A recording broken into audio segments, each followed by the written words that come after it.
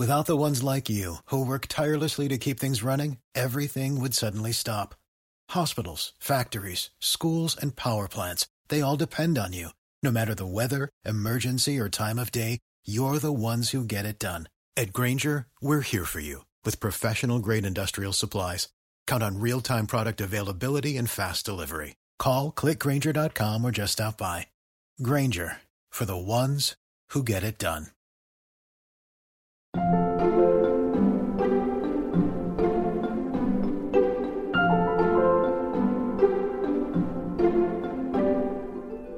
I think some people who bring a different energy to the stage can get a little rougher with audiences in ways that are like sometimes very fun, but I can't get away with it. If like someone yells something out and I'm like, hey, shut your fucking mouth. Like, it is very jarring. Welcome back to Working. I'm your guest host for the week, Cameron Drews. And I'm your other host, Karen Hahn. Hey, Karen. It's great to be hosting the show with you again. Yeah. And I'm really excited for this week's episode. Why don't you tell our listeners whose voice we just heard at the top of the show?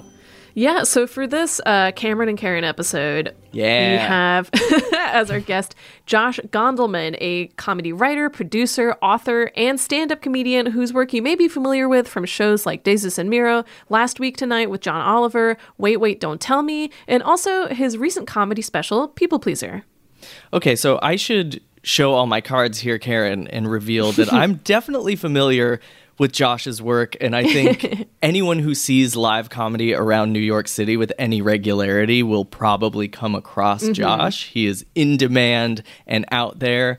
And, you know, if you do see him, he probably will stick in your memory because he does have a pretty unique voice and style, right?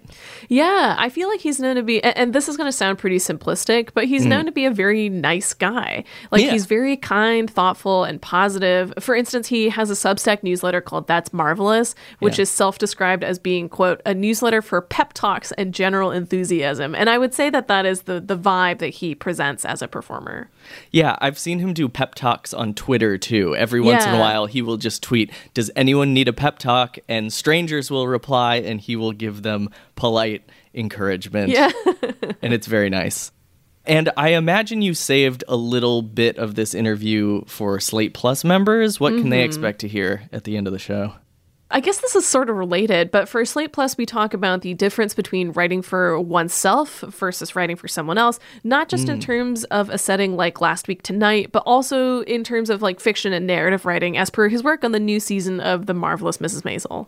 That's awesome. I know that Josh is a talented TV writer, so I'm excited to hear how he approaches that writing. So, listeners, if you are a Slate Plus member, make sure to stick around for that segment at the end of the show. If you are not a Slate Plus member, you can sign up today at slate.com/workingplus. Members get ad-free podcasts, bonus segments on our show and other Slate podcasts, bonus full episodes of shows like Slow Burn and Big Mood, Little Mood, and you'll get full access to all of the articles on slate.com. You'll never run into the pesky paywall when you're trying to read Dear Prudence. These memberships are really important to the health of Slate. So once again, please sign up if you can. And that URL again is slate.com/workingplus. Okay, let's move on to Karen's conversation with the extremely charming Josh Gondelman.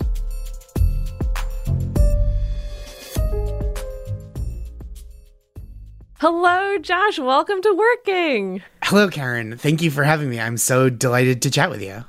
So we're here mainly to talk about your recent special, which came out last year, called People Pleaser, which is such a delight. And I wanted to start with, I guess, a kind of macro question, which is, at what point did you know that you wanted to tape a special? And what are the initial steps that someone takes towards doing that? So it's a goal that I've had for a really long time, was to do an hour special with a video component. I've done albums in the past. Yeah. I was just starting to perform live in-person stand-up again. This was May 2021. And I'd mostly either been doing Zoom or nothing for about 15 months, I think. Yeah. And I got a call from my agent, and they said Comedy Dynamics, this production company, is recording a bunch of new hour stand-up specials. Would you like to record one with them? And I said, that sounds really exciting. And they said, great. Can you be ready to do it in a month? Oh my God. Yeah. And so it was not like a soup to nuts generation of new material over a month. In fact, it was probably not that much written in that last month, a few lines here and there for a few jokes. But it was, that month was spent kind of figuring out what the set would be from my extant material. Because again, I hadn't been really performing live at all in person. Yeah. So one of the really wonderful things about like that format is you have these jokes that I guess like when you take them out of context can seem kind of disparate, but when you watch the special, it's an overarching kind of 1 hour contained thing. And so I wanted to ask, like, how do you figure out the flow of the hour, especially as you say, like, if you're not doing it soup to nuts, like if you are taking like pieces of old things that you'd already kind of worked on, how did you figure out the flow? So it's a lot of just doing, right? Like I'm working on a new hour now that I've been writing, exciting. I guess. Yeah, thank you. That I've been writing since that recorded, which is June 2021. So I've had almost 2 years, but the People Pleaser, when I recorded it, was like half new stuff that I'd written since my last album, and then half, and this is such a self-aggrandizing term, greatest hits of like stuff that I loved for years, but had never put out with video as the medium. So the only way to really put it together was like, I wrote down a set list of like, I think I should try it this way, and then started doing it live, you know, whether it was short sets to figure out like, okay, this 15-minute chunk works together, and then longer sets where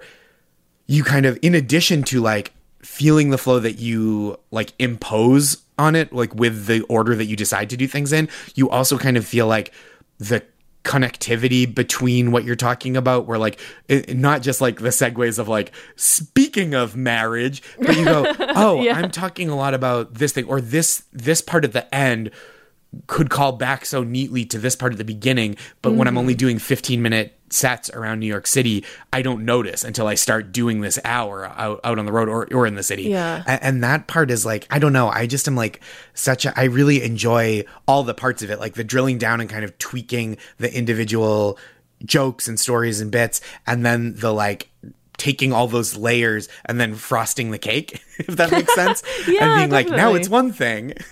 Yeah, and this is a little bit of a sidebar, but since you brought up like the concept of greatest hits, like within your work, like how much of that has to do with your personal opinion of a joke, where it's like, I think this is really good, I'm really fond of it, versus like, does it kill every night or something like that?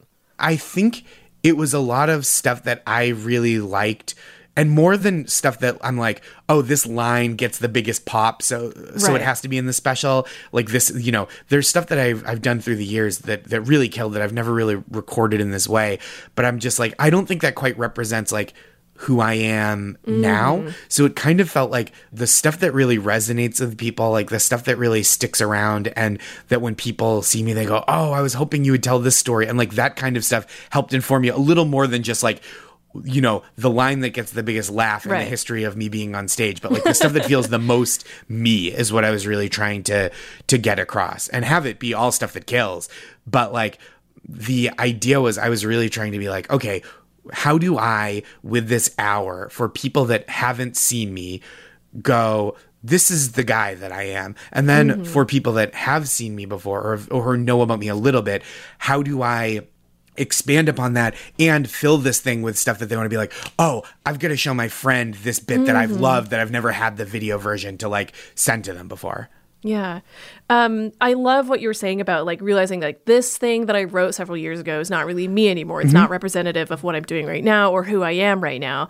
Like at what point can you feel that, like as you are working with this material, like at what point do you know, like, I think it's time to retire this bit? So that's a great question. Some of it is like stuff that's just not factually true anymore. You know, like it's, I think, harder to finesse dating material when you're a person who's been married for like several years, right? And it takes like a little bit of additional, like I've seen people do it really skillfully, but it takes an additional like, this is what it's like, and now this is what it's like. And you only get, I think, so many of those narratives to bring people along with. So it's like, I have all this material of, I used to be a teacher, and occasionally if I'm doing like a corporate gig or something where I have to be squeaky clean, I'll still break out some of those stories. But it's not stuff that feels super relevant to my life now. And it requires like creating this backstory of like, okay, here I am now, but like back then I was this guy.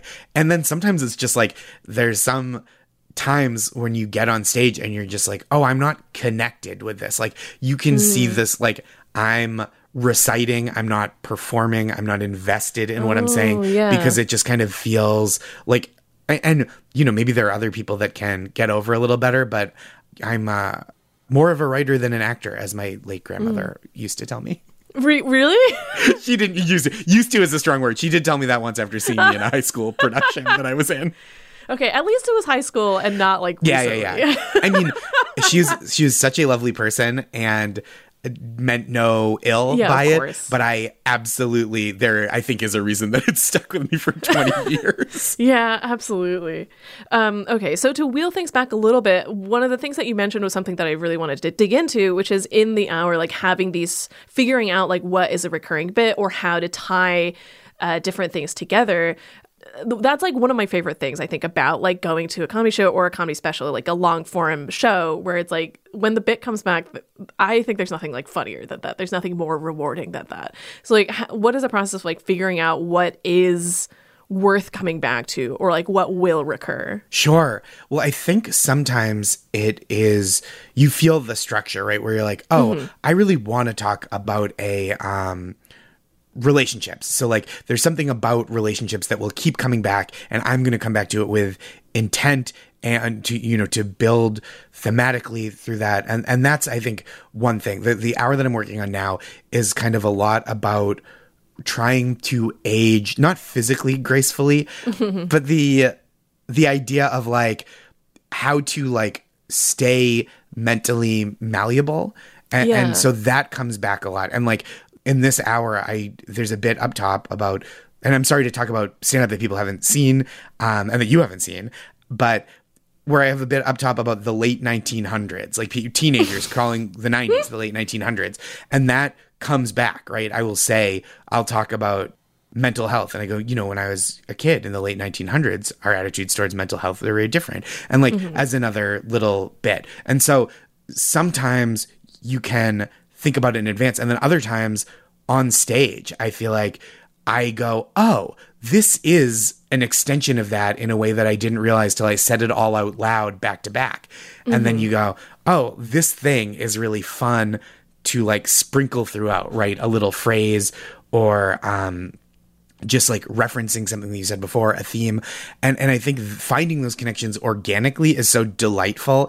And like sometimes it's just about recapturing the moment on stage where you discover it in person and then allowing future audiences to share that moment of discovery with you. Yeah, I want to talk about the work you're doing on your new special, but I want to talk about crowd work a little first. Sure. Because one of the things I was really impressed with People Pleaser is there is a little bit of audience work, like a little bit of audience interaction, I guess is the best way to put it. And that's an aspect of a recording that you have no real control over. Like you mentioned in the moment, like people are encouraged to kind of be polite or like not talk back. But you can't really control it. And even at a time as important as a taping like this. So how do you deal with an audience and what was that learning curve like? Oh, I don't seek out to do a ton of crowd work. And especially when you're recording something, right? You want, unless you're recording specifically crowd work, you want kind of a control group, right? Not a bunch of variables. But I also do really love being present in the room. And I think those moments really stand out sometimes. Like if you're like, rather than excising something that feels unpredictable, it like creates, I think, intimacy with the audience that's watching at home, right? Because they're not just seeing a play that was recorded, they're watching something like an organic thing that was like a special one-time only performance. I think that's like, I love that feeling when something feels like a really specific moment that's captured. Like, so the idea of, I said, I know the moment you're talking about, because I said, I talk about someone referring to their sexual history as their body count. And a woman in the back of the room went, oh no, like audibly. And it was a pretty big room, but not so big that I wasn't going to hear it and that the mics weren't going to pick it up.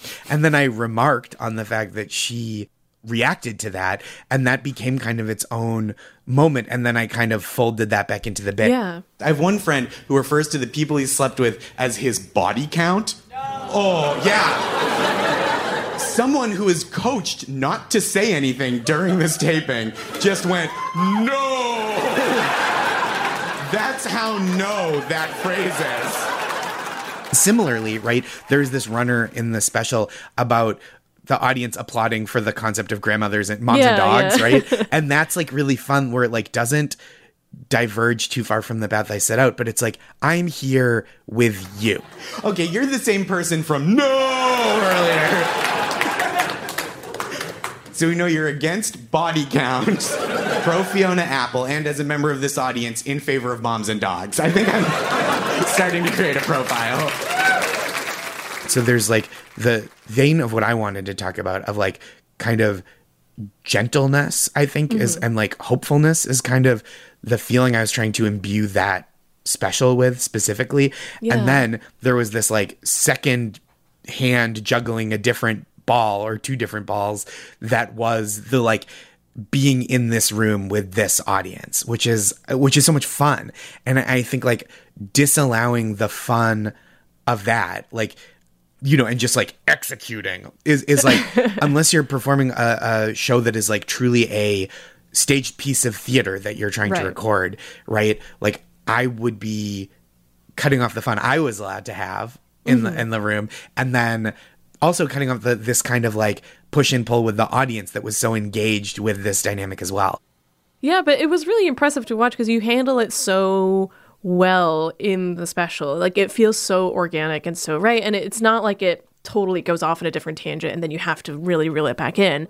Do you feel like you've always kind of innately been good at like doing that immediate mental arithmetic to say like, oh, like I can do this and like still draw it back, or was it something that you had to work on over time? I was so uncomfortable on stage when I started doing stand-up. I like my speaking voice, I was like nervous, and I just like was like quieter, and like it just, I didn't sound like as much like myself. Yeah. But I do think that just practice has made me more comfortable with like, oh, I'm in charge here. Mm-hmm. It was also a learning curve where I think some people who have a different energy, who bring a different energy to the stage, can get a little rougher with audiences in ways that are like sometimes very fun, but I can't get away with it because I have a kind of a softness on stage that if like someone yells something out and I'm like, hey, shut your fucking mouth. Like, it is very jarring. And it is like, people are like, oh, you were being fake before, and now this is the real you. So it's like been a real kind of a long time project of like learning how to quietly control a crowd in a way that like, I don't know, you know, that they don't feel like that they're being manipulated in the same way they would if someone was like, shut up, you loser. Where it's like a more direct dominance of the audience. And that's not to speak ill of like that kind of performance. It's just like, I am very ineffective of that mode. Yeah, I mean, it's hard as someone who is also, I think, a little on the softer side of the spectrum. That said, you brought up something that I wanted to dig into, which is the idea of like a sort of stage persona. Like knowing you, having met you in person, like I know you are also just very delightful and kind as a human being. But I would say like there is obviously a little bit of a divide between who you are personally and who you choose to like put out on stage. Sure. How do you, I guess, navigate that or choose what you want to dial up or down in front of an audience?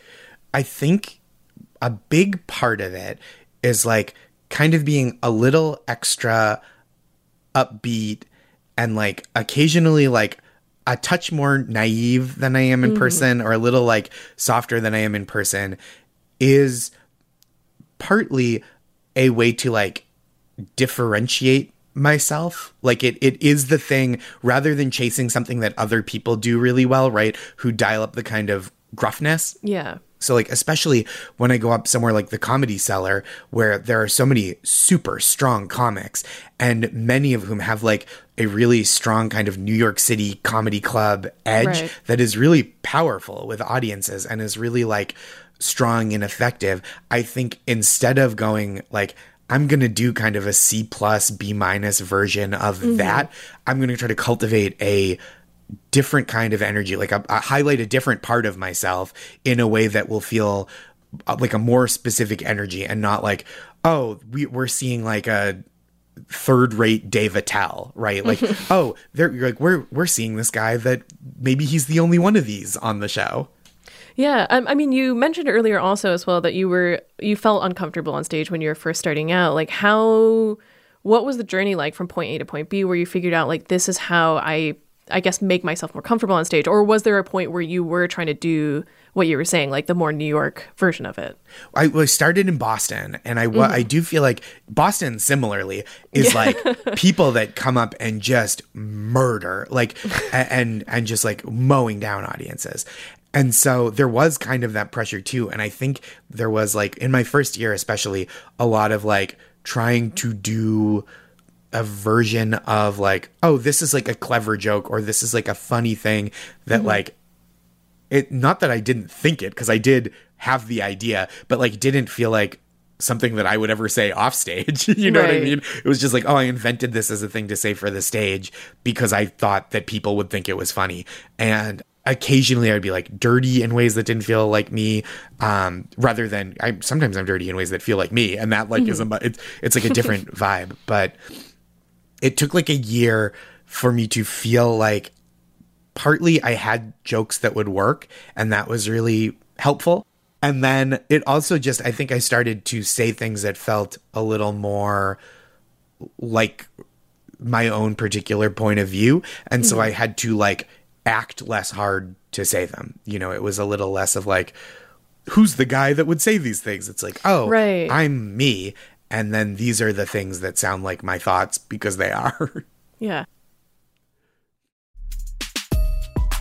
Okay, we'll be right back with more of Karen's conversation with Josh Gondelman after this.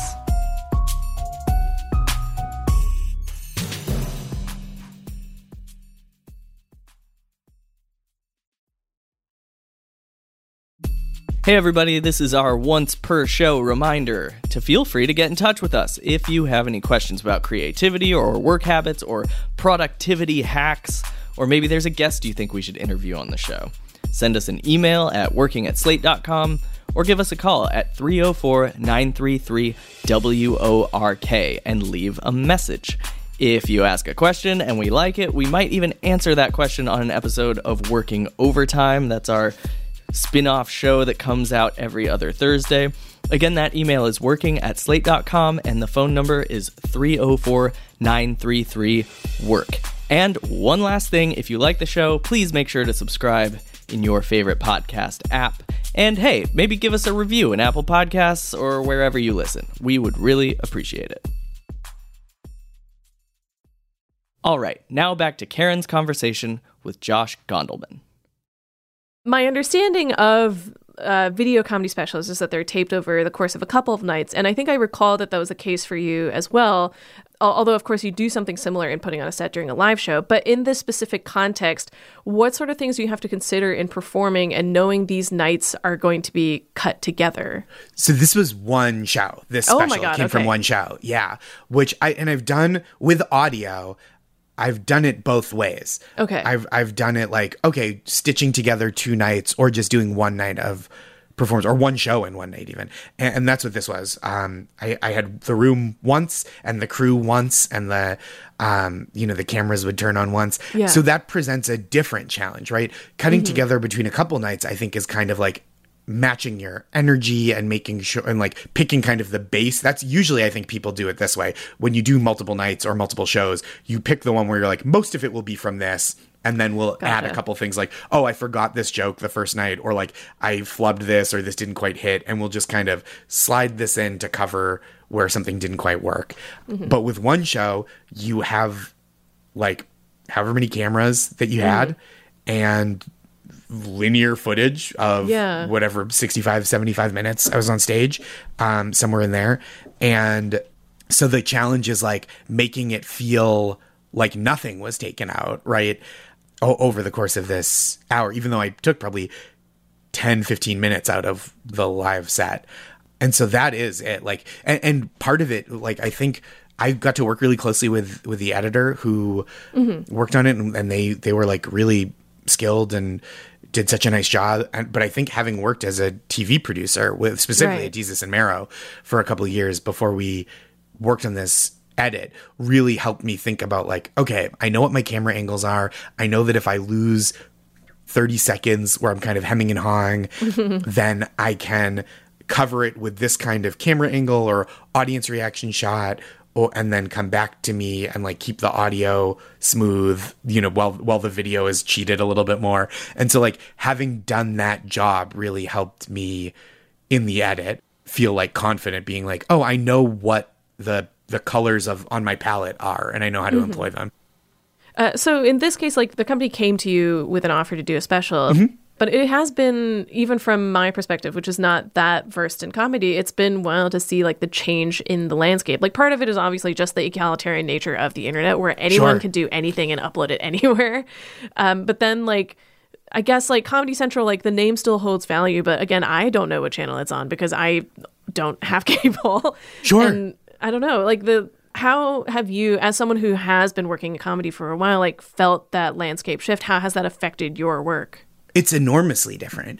And I think it is, on one hand, it's so freeing to go like, oh, the price to shoot an hour of comedy on your own and make it look good is so much lower than it was when I started in stand-up, which is like such a fascinating and seismic technological shift. So there's that on its own. And then there's the culture, right? Because I think even as recently as like 8 or 10 years ago, people could have been shooting hour specials for not a ton of money and putting them out en masse the way they are, you know, the way that stand-up is being released now. Yeah. But I don't think, it just culturally, I don't think we were there yet, where it didn't feel like an event in the same way. Like you can go like, this is going to be on my YouTube page tonight at 8, and then it can feel like an event if people are excited for it.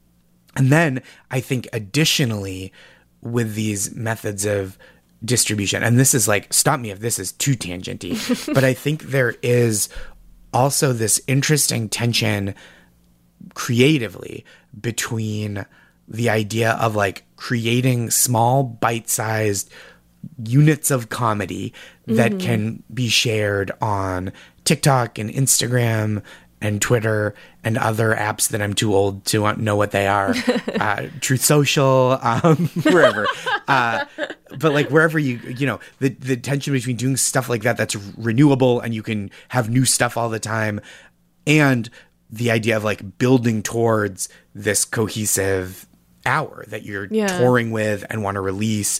And it's like a really interesting creative tension where I feel like I'd heard, and maybe this is less the case now than it was a couple of years ago, the big streamers and networks were kind of looking for like a big splash, something like what Mike Birbiglia does with his shows, or Hassan Minhaj, Hannah Gadsby, right? Like these kinds of cohesive, of a piece shows, like a show that is all of a piece with itself, not that they're all the same as each other. And that feels so remote from the idea of like a 42-second riff with a live crowd, or like crowd work done with the intention of capturing it and sharing it on social media to grow an audience to come see you do this other thing. And so it really feels like an interesting balancing act, trying to consider both of those needs when you're like writing this new hour. Yeah, the social media clip thing is really interesting. Like I was talking to a friend of a friend who was working on a movie for a streamer, and one of the production notes were like, we need more things that can just like go up as a clip, like on TikTok or on Twitter or whatever. Like, which is not necessarily what you want to be thinking about when you are making a long form object. A film, right. Right.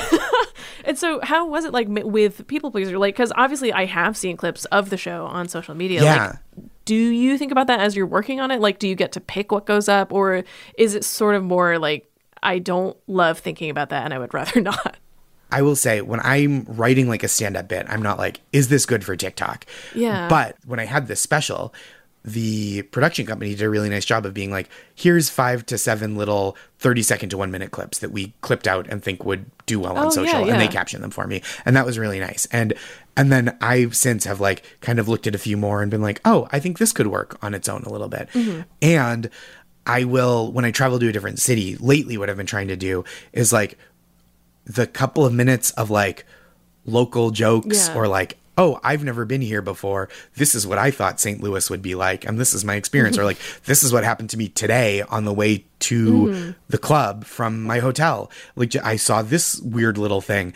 And that stuff that maybe like isn't going to stick around for when I record the special, but like was delightful to the crowd. And like, you know, I don't want to like say it every night in every city because it was like specific to this moment. There's not that much to say about it. That kind of thing. It feels like it's very natural to like mindfully record and then preserve and share.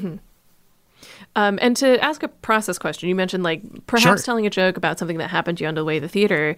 To put a little more context to the question, like for instance, I have friends who work in animation who like can no longer watch animated things because they can't like turn off that part of their brain where they're just working constantly. And I want to know with you, when you're figuring out what you want to build a joke around or a story around, do you think you're constantly on, or is it a matter of like sort of sitting down later on and being like, oh, like maybe this could work? Or is it always like, oh, like maybe this one? I've done a little better job of like being a person the last few years, but I'll still go through times where I'm like performing a lot and like touring a lot and generating a lot of new material where like it will kind of be that like I can hear the whirring of the motor when I'm like, I just want to watch this movie, man. Like, I don't want to be thinking about like Willem Dafoe and like the spelling of his name and trying to make a joke. I just want to like enjoy the movie.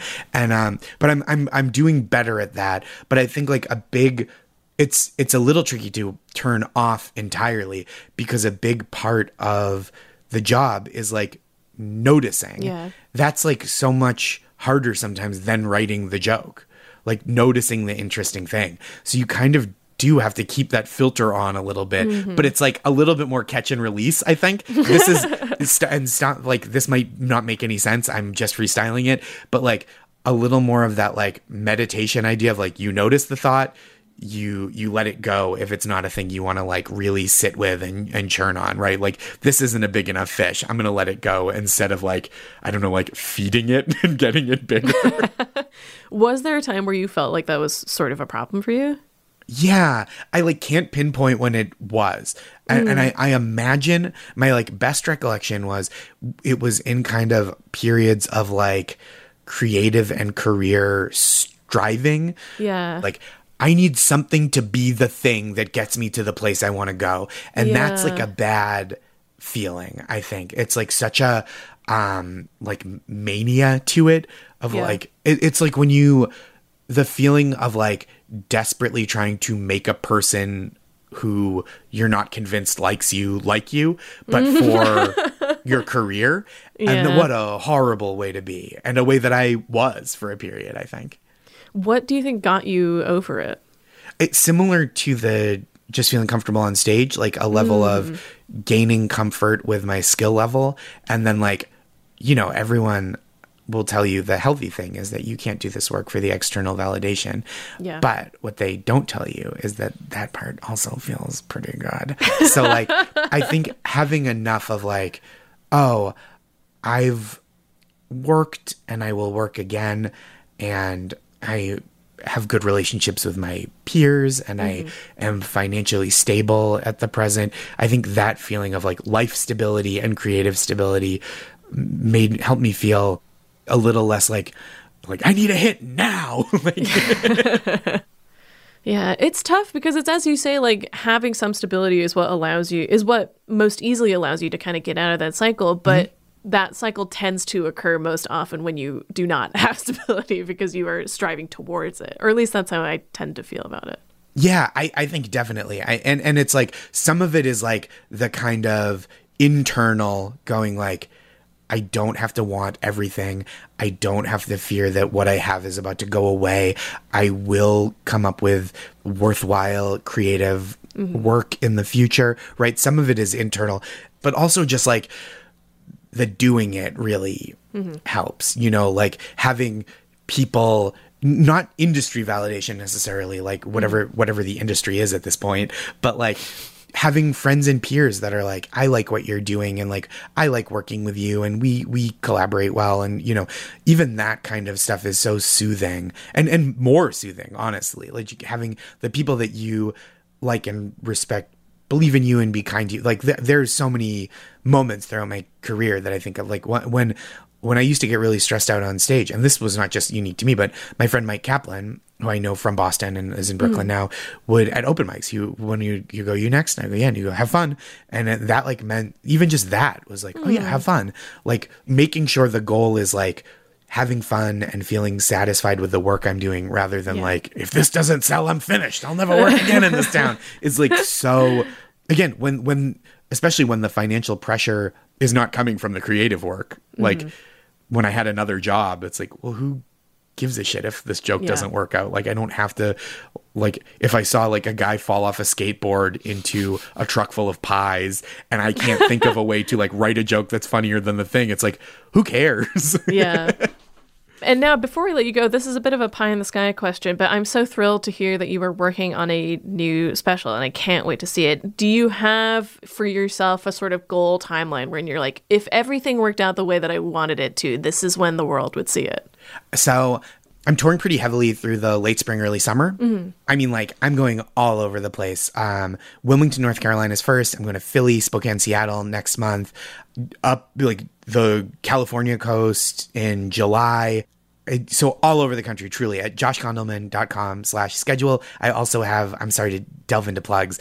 No, I love it. I highly encourage anybody to go if you can. Oh, thank you. I write a weekly newsletter called That's Marvelous, and it's fun pep talks, like funny pep talks, every week, and it's free. And I also put all my dates in there. So like if Twitter, like if Elon Musk decides like he wants to see if he can fit an entire server in his butt, like as a joke, and then it turns off all of Twitter, like that, I have this newsletter that I write, and I all my info for like, come see me, here's where you can watch it when I'm on the radio and stuff. That's all there. And my hope is to record maybe October, maybe November, and then I think it seems like if that's the case, it would be like first quarter 2024 would Exciting. Be when I hope to have it out. Yeah. Well, I can't wait to see it. And for those of you listening, again, go see Josh while he's on the road. Go to the special taping if you can. And People Pleaser is currently, I believe, free on YouTube and also available anywhere where you can stream video. Thank you so much for coming on the show, Josh. Thank you for having me. It was such a pleasure. Coming up next, Karen and I will talk about the idea and role of persona in one's craft. Stick around.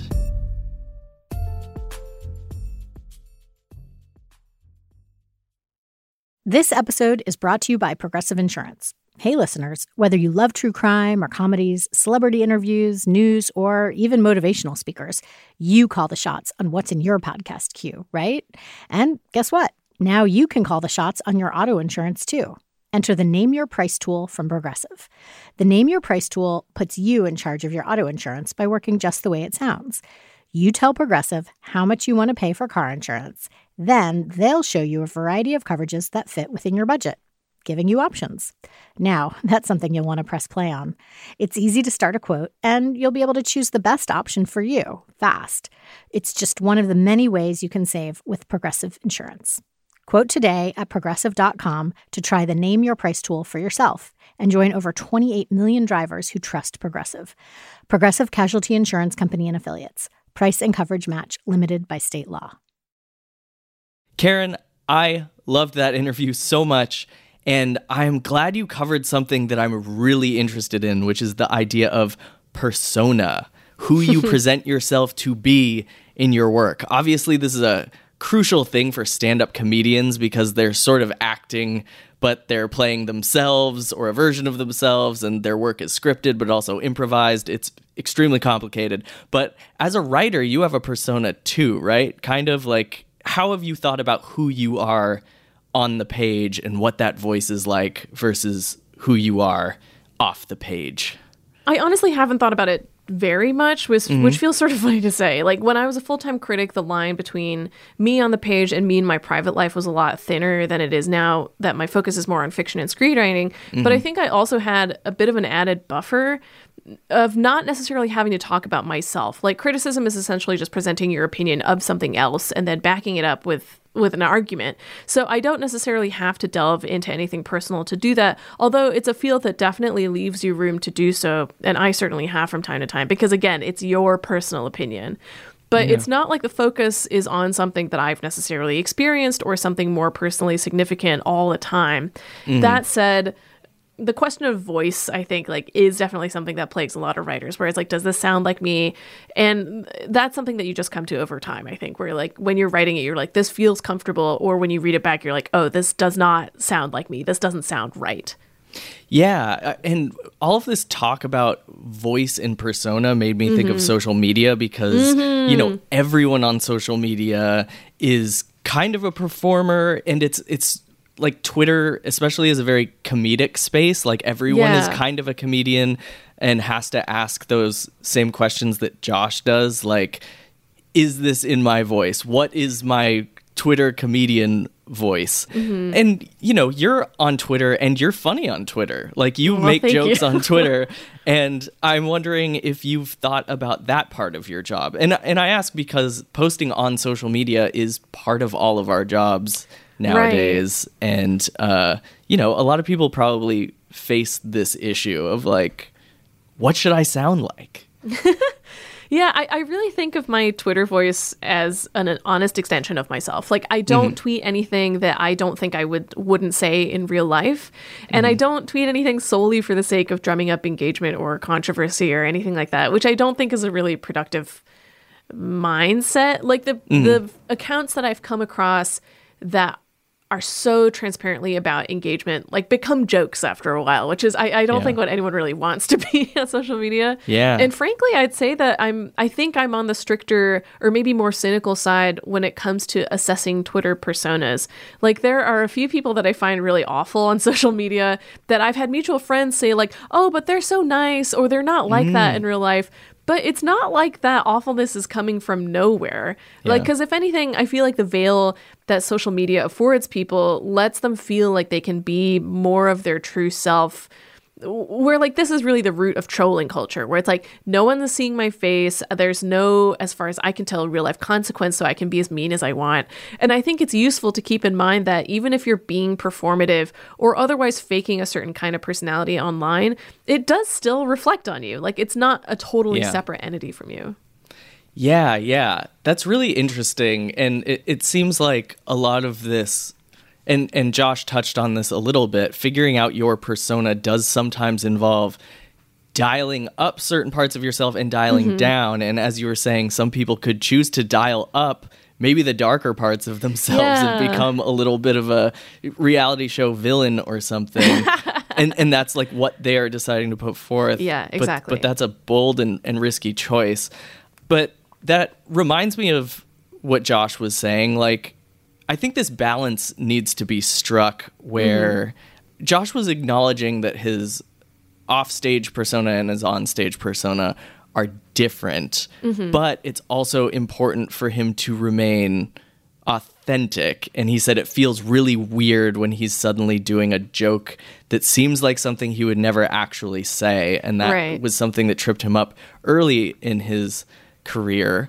Have you ever felt, maybe earlier in your career, like the awkward feeling of writing something or doing some kind of work where you're like, I'm doing this because it kind of works, but it doesn't feel like me? It has happened to me, although weirdly, I would say, like, one was mid-career and one is like more recently, but it's mostly been a case of having something imposed on me rather than me doing something and being like, oh, actually, this doesn't feel right.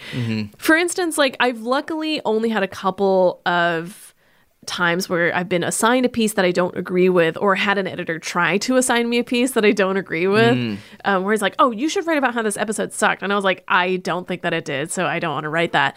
And I've also had this happen to me a couple times where an editor has sort of over-edited my piece to be in their voice. Yeah. So the writing doesn't feel like mine anymore, which is kind of a bigger problem, because when you see it, you're like, oh, like there's kind of more steps you have to take rather than like seeing an assignment that you clearly don't agree with and just being able to say, no, I don't want to take part in that. Because when you're in the process of writing something already and it gets edited like this, it's like, what am I going to do? Has this ever happened to you? I mean, I think I've admitted this to you once, but there was a period of time when I was trying to do stand-up comedy in New York. I was going to open mics and stuff, and I was really interested in this as a craft, and I really did relate to some of the stuff that Josh was saying, where he would come up with bits that worked. They got the laugh that you want to get, but it doesn't feel like something you would say. You feel kind of phony delivering it. That was something I felt all the time, and probably a lot of comics at an amateur level do, because you really just like, you want to get the crowd to laugh. That is like your top priority. Right. And finding your voice is the second part. And it's tricky because it's just that. It's finding something that's already there. It's learning how to sound like yourself and be yourself. And that only comes with lots of experience. I think I could have kept at it and got there. So you got to stick with it. You got to log a lot of hours to the point where you start sounding like yourself and you start feeling like yourself. Right. Finally, I am so glad that you asked Josh about what it's like moving through the world as a comedian. As I mentioned, I used to try to pursue this art form, and that was like a big problem for me, actually. Like, I know that sort of desperate feeling of sort of always being on the lookout for new material or material that was better than everything else I had. And it created this like hyper vigilance that actually put me in a mindset that probably wasn't great for comedy. I think it's possible to like try too hard in situations like that.